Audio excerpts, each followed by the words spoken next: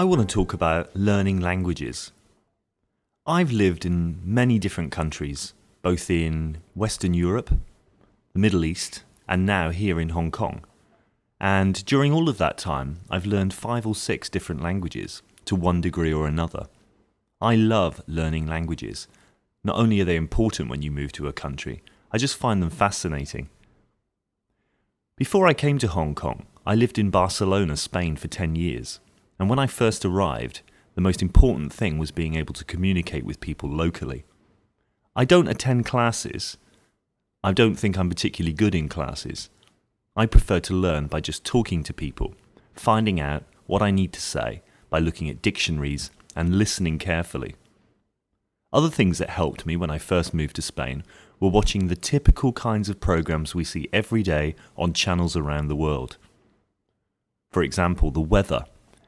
This is great because they always say the same things, so you can really quickly hear the same words repeated again and again, and the pictures help, of course. Other types of program that helped me learn Spanish quickly were things like game shows, where the same thing happens. They have a catchphrase or a slogan that they repeat endlessly when contestants win or when they're called to compete. As well as that, I used to pick up the Spanish newspapers. First of all, I just accepted there was no way I was going to understand anything but 1 or 2 words. But gradually, I found that I learned lots of new things about this. I was interested because I wanted to know what was happening in the country I lived in. But I also knew that I could learn a lot of language this way. So I'd take a dictionary with me sometimes, or I'd notice a word and I'd ask other people what it meant. Anyway, by far the best practice I ever had was just talking to people in the street or in shops where I'd rehearse in my head what I wanted to say beforehand before I went in. Usually, I made a right mess of it first of all, but after you get over the embarrassment, it's quite funny really, and people are very sympathetic and supporting in most cases.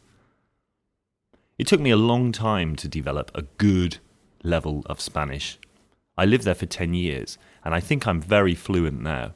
But I think for the first 2 years that I was there, it was quite a struggle to hold a decent conversation. There were always lots of words and expressions that I didn't pick up on. In particular were the colloquial expressions, idioms, that kind of thing, that people use in everyday talk, but you don't necessarily see written down. I didn't find those very easy to learn at all. But it was a lot of fun, and people, as I said, are really supporting when they know that you're genuinely interested in learning their language.